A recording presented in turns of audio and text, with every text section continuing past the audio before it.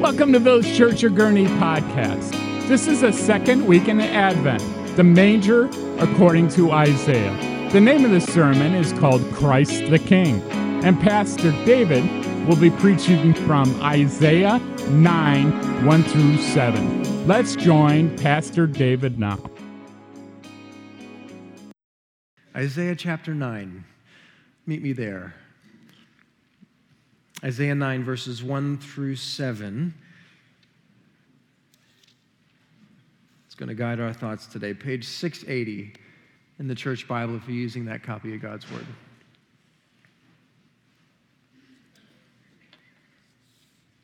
Isaiah 9. Let me read this portion for us, verses 1 through 7. God's Word through the prophet Isaiah, chapter 9, verse 1 says, "But there will be no gloom for her who was in anguish. In the former time he brought into contempt the land of Zebulun and the land of Naphtali, but in the latter time he has made glorious the way of the sea, the land beyond the Jordan, Galilee of the nations. The people who walked in darkness have seen a great light. Those who dwelt in a land of deep darkness, on them light has shone. You have multiplied the nations. You have increased its joy. They rejoice before you as with the joy of the harvest. They are glad when they divide the spoil. For the yoke of his burden, the staff for his shoulder, the rod of his oppressor, you have broken as on the day of Midian. For every boot of the tramping warrior in battle tumult and every garment rolled in blood will be burned as fuel for the fire. For unto us a child is born. To us a son is given, and the government shall be upon his shoulder, and he shall be called Wonderful Counselor, Mighty God, Everlasting Father, Prince of Peace. Of the increase of his government and of his peace there will be no end, on the throne of David and over his kingdom, to establish it and to uphold it with justice and with righteousness from this time forth and forevermore. The zeal of the Lord of hosts will do this." As we're reflecting on this series, the manger according to Isaiah, this binocular peek through the eyes of Isaiah, hundreds of years before the first coming of Christ, these verses right out of the gates remind us and show us that because of the manger, what the manger means, what Christmas means, what the season means, as it reminds us of God coming for us, the manger means that darkness will give way to light. Darkness, all that is evil, all that is bad, all that is broken, all that is tainted and distorted by sin, all that is weighed down by the depravity of the curse entered in by the fall of humanity from the beginning of the Bible, Genesis chapter 3, all that is dark in Jesus Christ will give way to light. When the light shines, the darkness has no other option. It has to flee. Darkness gives way to light. Check this out again, verses 1 through 3. Let me read these first three verses again for us. "There will be no gloom for her who was in anguish. In the former time, he brought into contempt the land of Zebulun and the land of Naphtali. But in the latter time, he has made glorious the way of the sea, the land beyond the Jordan, Galilee of the nations." Here it is, verse 2. "The people who walked in darkness have seen a great light, and those who dwelt in the land of deep darkness, on them light has shone. You have multiplied the nations. You have increased its joy. They rejoice before you as with the joy of the harvest, as they are glad when they divide the spoil." Isaiah was speaking to a people who were in a dark season. They were in a dark time. It was a time of gloom. It was a time of anguish. It was a time of contempt, a time of humbling, a time where they were walking in darkness, on deep darkness. We remember from last week, perhaps, that King Ahaz, who did not do what was right in the eyes of the Lord, who was not walking in this lineage and legacy of faithfulness to God as his forefathers had done. But Ahaz, remember, threatened with war right beside him, all around him, instead of reaching out to the covenant God of the Bible, instead of reaching out to the God of creation, the God who speaks and light is formed, Trees are formed, mountains are shaped, oceans are told where their borders start and stop. Instead of reaching out to God, King Ahaz, in a time of threat, reached out to Assyria. And in the ancient world, this was the big, bad superpower of the time. And in reaching out to Assyria, this was a direct coldness of heart toward the God of the universe, a trusting in an alternative God, an alternative Lord. And in reaching out to Assyria, the hand that Ahaz hoped would be their rescuer, their help, their savior, actually ended up dragging them into a dark season of conquest. Assyria would come in, and God's people would be humbled for a time, that they would experience the conquest and devastation of that moment. So this is a people that Isaiah is speaking to that is experiencing incredible darkness.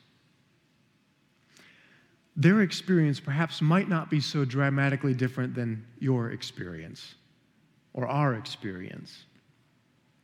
That if you've ever stopped and reflected on the different ways that darkness can rear its ugly head in our life and in this world, it can be quite sobering and actually quite overwhelming. The amount of darkness that exists out there and throughout history. You may come overwhelmed reading what's happening around the world in the news, either chaos or devastation or war. Even as you reflect on the past several years, we see that the dark shadow of sin and depravity touches every single culture at every single time in every single place all throughout history. And as we look back through the rearview mirror, even in the recent past, we see brokenness and darkness, whether it's nation against nation, tribe against tribe, community against community. We see brokenness manifested. We see the brokenness of this world that we exist in manifested in sickness or illness in all shapes and sizes. Disease, pandemics. We see darkness even as we look deeper back into history. And I remember as I was preparing for this message, I stumbled onto this quote, this statistic. I've heard it before, but every time I hear it, I think, is that really true? And then you research it and you realize, oh my goodness, it is true. Have you heard this statistic before? That in the 20th century alone, within the 20th century, more people had died by violence than every other century before combined. And you hear that, and your response might be just like mine. Are you sure that's right? But then you start to add everything up. You start to add up things like the Russian Civil War. You start to add up things like World War I and World War II. You start to look at the Hitlers and Mussolinis and Mao's, the Pol Pots, the Idi Amin's, the Ayatollah Khomeinis. You start to add that all up on top of all of these other conflicts and brokenness in ways that nation goes against nation, people against people. And you start to realize just how pervasive, just how much in deep darkness we, humanity, truly are. We see darkness out there, but we know that darkness doesn't only exist somewhere out there, somewhere else, somewhere outside of me or my family, but actually the more we look internally, I start to realize, wait, darkness is in me. That if you draw the line on every human heart, we're going to see brokenness in me. I only need to look in the mirror to see darkness residing in me. And you might have come today, perhaps overwhelmed by maybe a mental health struggle. Feels like a cloud you can't get out from under. You look inside and you might think, I don't know how in the world all of these entanglements are going to get detangled. And sometimes that is piled on and infused up in there is sin struggles, perhaps, that you are trying to shake. And you might be wondering, am I ever actually going to feel like I'm free of the battle of sin that wages war inside of me? Maybe mixed up in there is is tension in relationships, maybe tension in a marriage, maybe tension or brokenness in a relationship between parent and child, or siblings, or family or extended family. Maybe on top of that, you're feeling the weight and burden of just life, just all the things that you're trying to juggle. You're just trying to keep your head above water, work and finances and emails that you have to respond to. And perhaps everywhere you go, it can feel like you can't escape darkness. Now, there's a whole bunch of alternative gods, if you will, alternative paths that are going to present a way to get out of darkness. When you look at darkness, moralism, the path of moralism might say, well, the darkness is really your fault. You really need to be better. If you were just better, if you were just more disciplined, if you were just a better person, if you just could get yourself together, then you're going to get out of this darkness. But you walk down that path and you get overwhelmed, do you not? It's not working. I can't be better. I can't do better. That strength within me is not enough to climb out of this darkness. The path of moralism, the path of fatalism. Fatalism is going to look at the darkness outside of you or within you, and fatalism is going to say, hey, listen, it's just a dark world. Endure.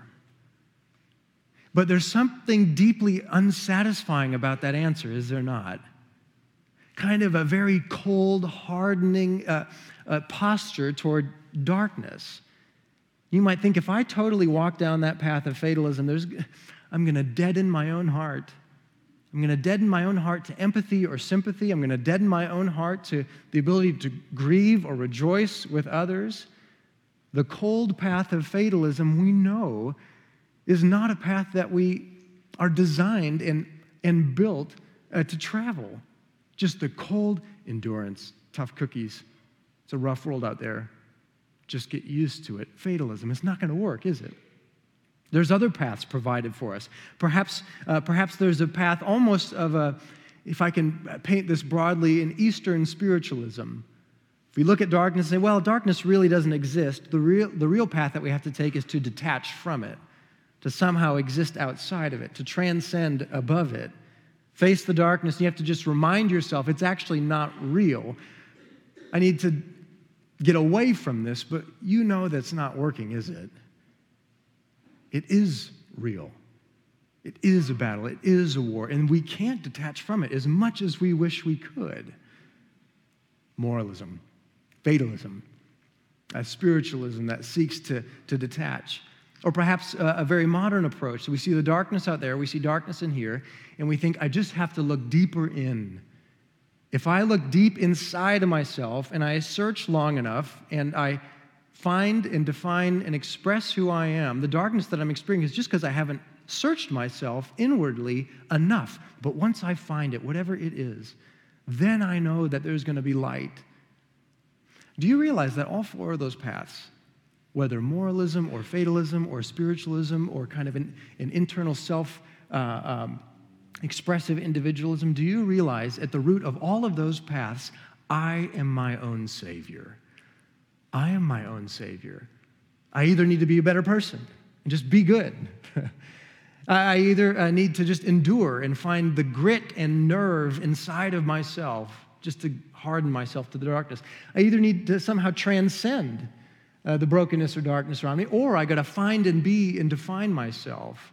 Underneath all of those, I am my own Savior. I am my own help. I am my own hope. But do you see how the gospel provides a different path, a different way, a different alternative? That the gospel is different from all four of those other paths. The gospel says to me, I am not my Savior, but rather He is my deliverer.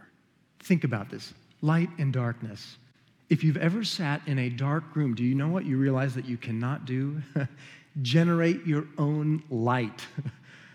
I can't sit in darkness and somehow will my way or figure out a way for light to exist within me to shine out. Do you know what darkness needs? It needs light to come from the outside in.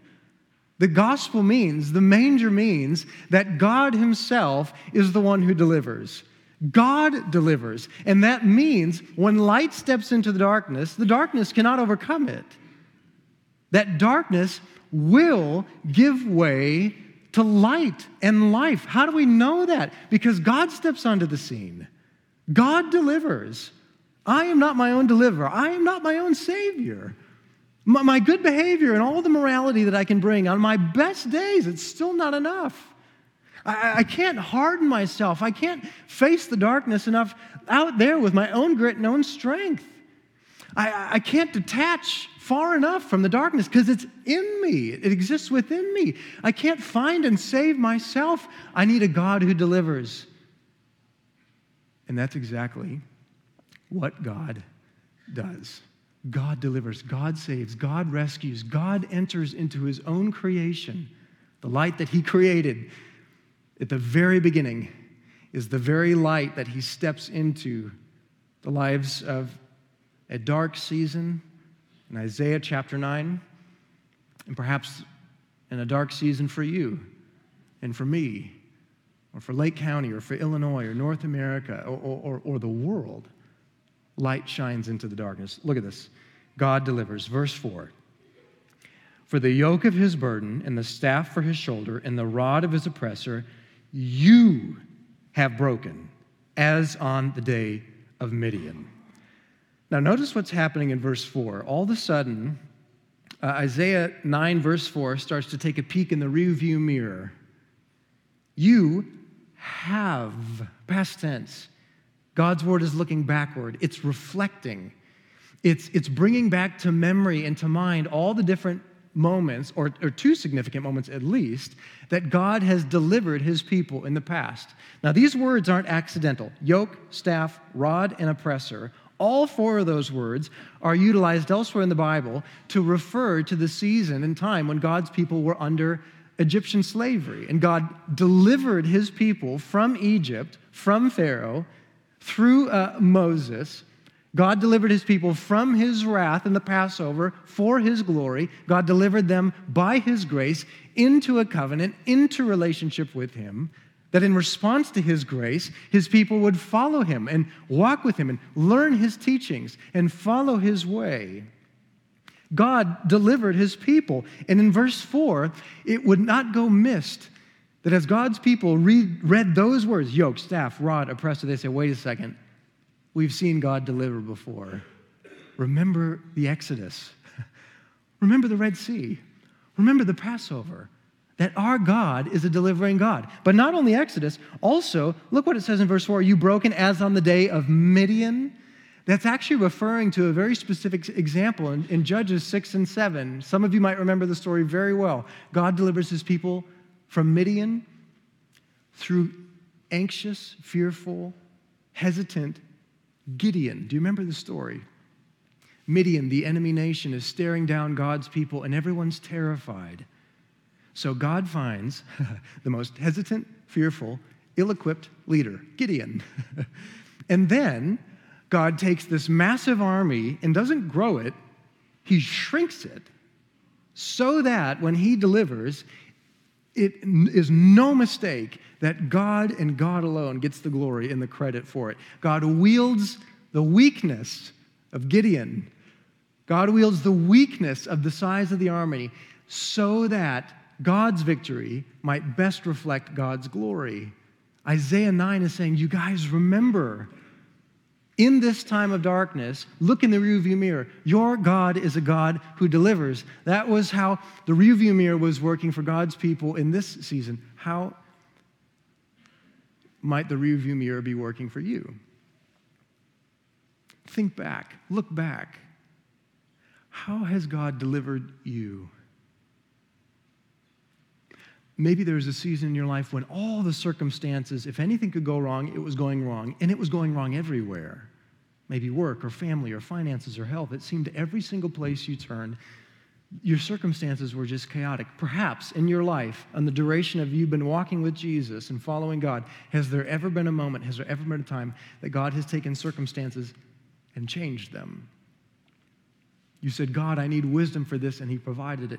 God, I need a way through this, and he provided it. Was there ever a circumstance that God stepped in and changed? Or, check this out, was there ever a season where the circumstances didn't change, but you changed?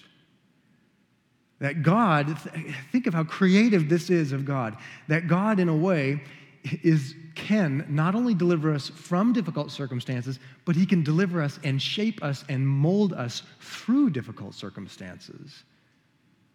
Maybe as you look back on a difficult season of your life, you realized you looked at you before and you after that horrible chapter of life that you wish you could never repeat, you wish had never happened, and you look at the snapshot of who you were before and after, and you realize, wait a second, I'm more humble than I used to be.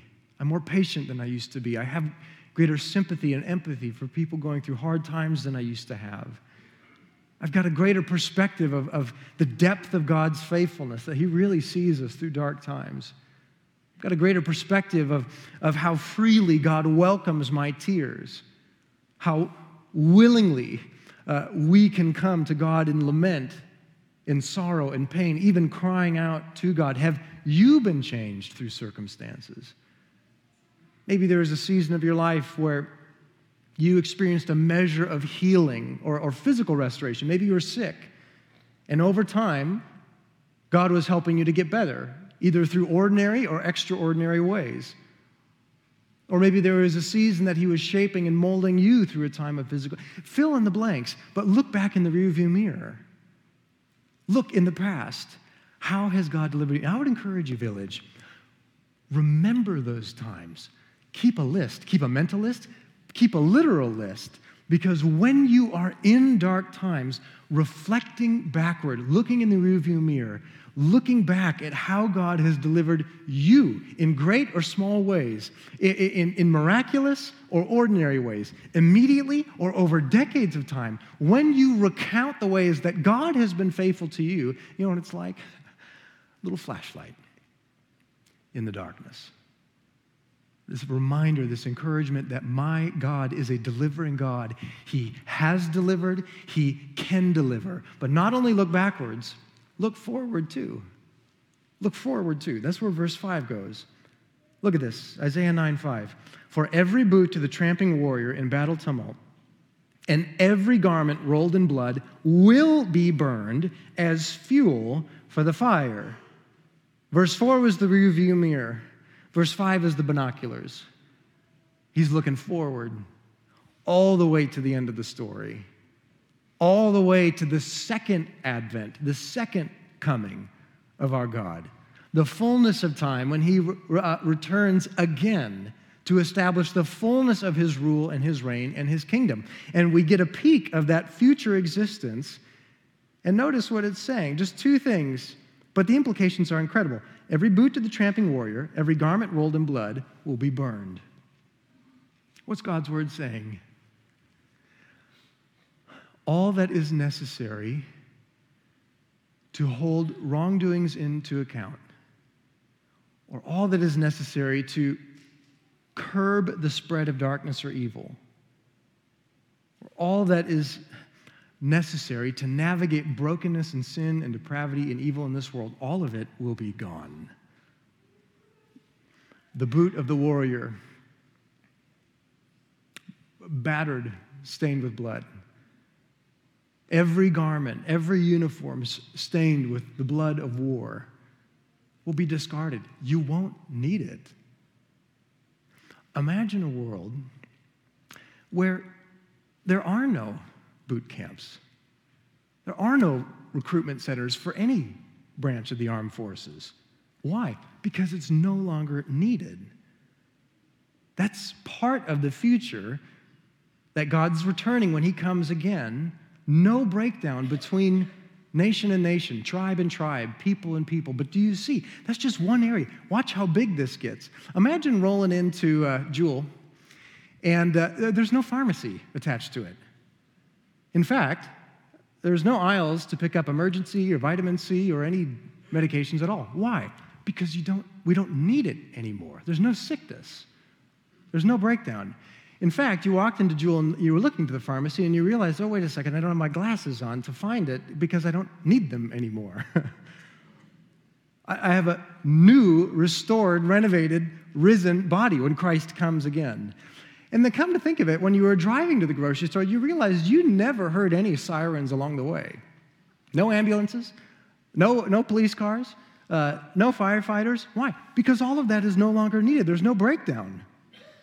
There's no breakdown of our material world. There's no breakdown of our physical world. There's no breakdown of our relational or world or the society in which we live in. They're not needed anymore. Do you see? Start erasing everything that has to do with the restoration of what is broken or the curbing of the spread of darkness or evil. Start to erase that all. There'd be no Center Club. We don't need it. Think about this. There's no counseling services. There's no DCFSs. Why? Because there's no darkness that exists in my heart. There's no entanglement that needs to be detangled. There's no brokenness that exists in the home that needs to intervene.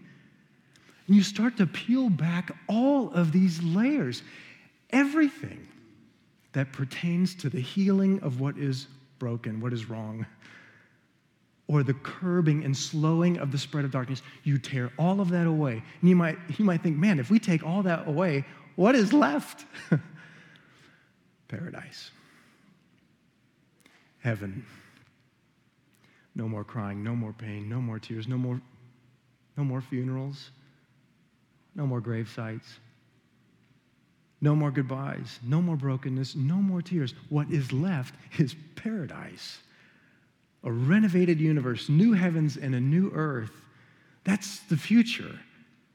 That's what God is ushering in at his second advent. We get a peek of it in Isaiah 9, verse 5. Now, at the same time that you've got your list, Lord, how have you delivered me in the past? I also want you to make a second list. Lord, what do I still need deliverance from? What darkness is still lingering that I'm praying about, I'm wrestling through? I got community around me to help me navigate through this. I'm seeing maybe inches of growth coming, light peeking in. Make that second list. Lord, what do I still need deliverance from? God has the capacity to give measures of deliverance in this life. It is a certainty for all those who are in Jesus Christ that in life eternal, all of that list now that we still need deliverance from is going to be expired. Everything that burdens you, everything that weighs you down will have an expiration date if you are in Jesus Christ. Do you know that? Part of the reason why that second list is so important, part of the reason we want to look forward is so important, because when you're in darkness now, do you know what that is to you? A flashlight. A light shining into your darkness. God, you've been a delivering God in the past. I've seen it. I've seen it in your word. I've seen it in my life, and I need to remember that. God, you will deliver when you return again. I need that, and what that provides for us in dark times now is light. Light.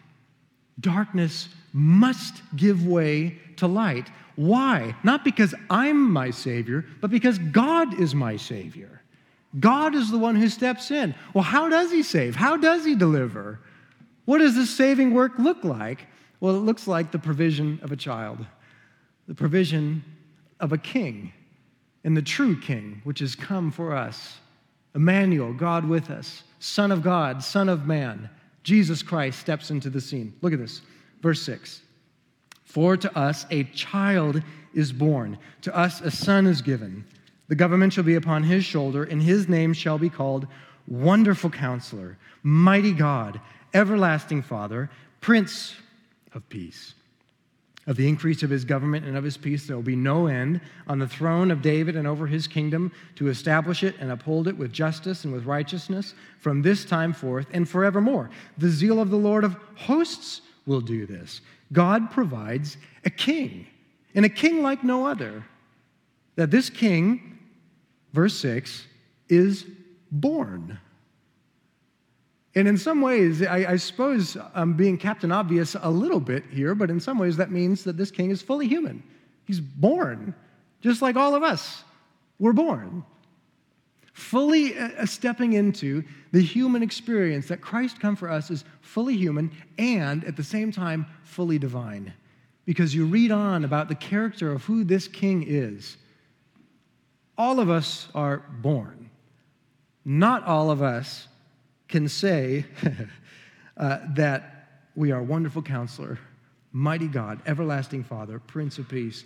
We certainly can't say of our rule and our reign, our kingdom will be established from this time forth and forevermore. This king is not like any other ordinary king. He is fully God. God steps into the scene to save, to take over, to deliver.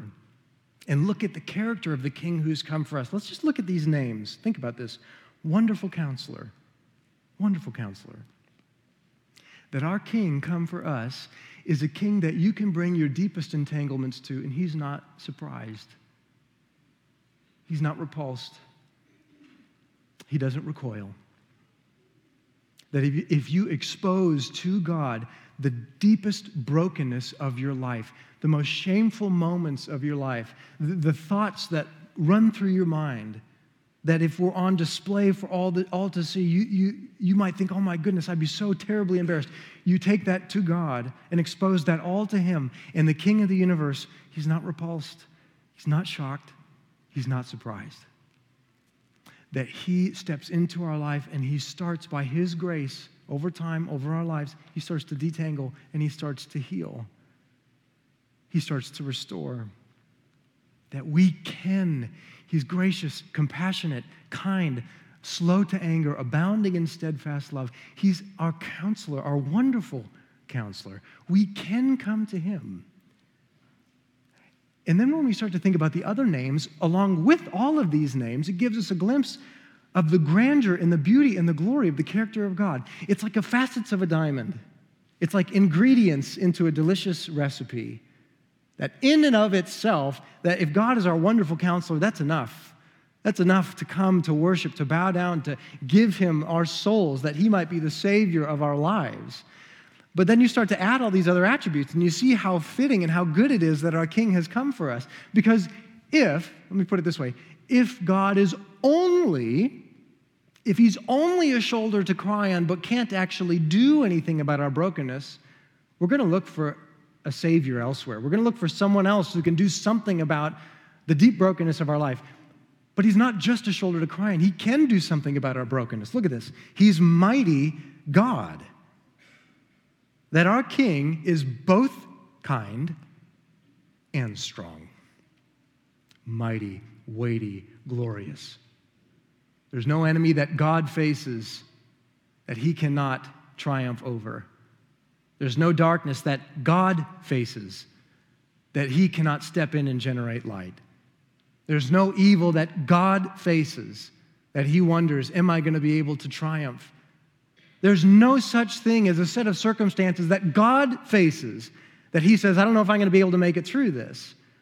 Every single enemy, every single challenge, every single entanglement that the Lord our God, our Savior faces, he is mighty. He's stronger, greater, more powerful, more wise, more capable. This is our King. We can come to him because he's strong and able to navigate any darkness that comes his way. But if he's only power, if he's only might, if he's only strength, you might say, listen, I'm a little scared to come to this God. I don't know if I want to come to pure power and might. But do you see, look at the next name. He's also everlasting Father, Father eternal. And when we come to our God in the posture of a child to a father, there's some beautiful things that can happen. Every single one of us have a mixed bag when it comes to our relationships with our earthly dad. Why? Because we're all human beings. We're all fallen. We're all broken. And there's going to be glimpses and pockets, perhaps, where you say, man, listen, my dad did it right here. I actually really respect how my dad led or modeled or taught, whatever that might be. Any glimpse, large or small, any ounce that you can look into that relationship and say, no, actually, this was good. Do you realize that through that glimpse of light, you're seeing a window into the true and more full and complete character of God, our Heavenly Father, and every glimpse where things weren't perfect, where things weren't rosy, where things were actually difficult and hard. Do you see you can take even all those hard things, and when you compare it against the Heavenly Father, All that is broken finds its restoration. He's our heavenly Father, Father forever, Father eternal. Eternal Father. Think about this. Everlasting Father. That he is completely other, that he is outside of time, that he is completely grand and full of awe, yet he's close and near. He's Father, knowing us, loving us, drawing us to himself. Our relationship to him is one of a child. We're born into the family, loved, period, simply because we are his in Jesus Christ.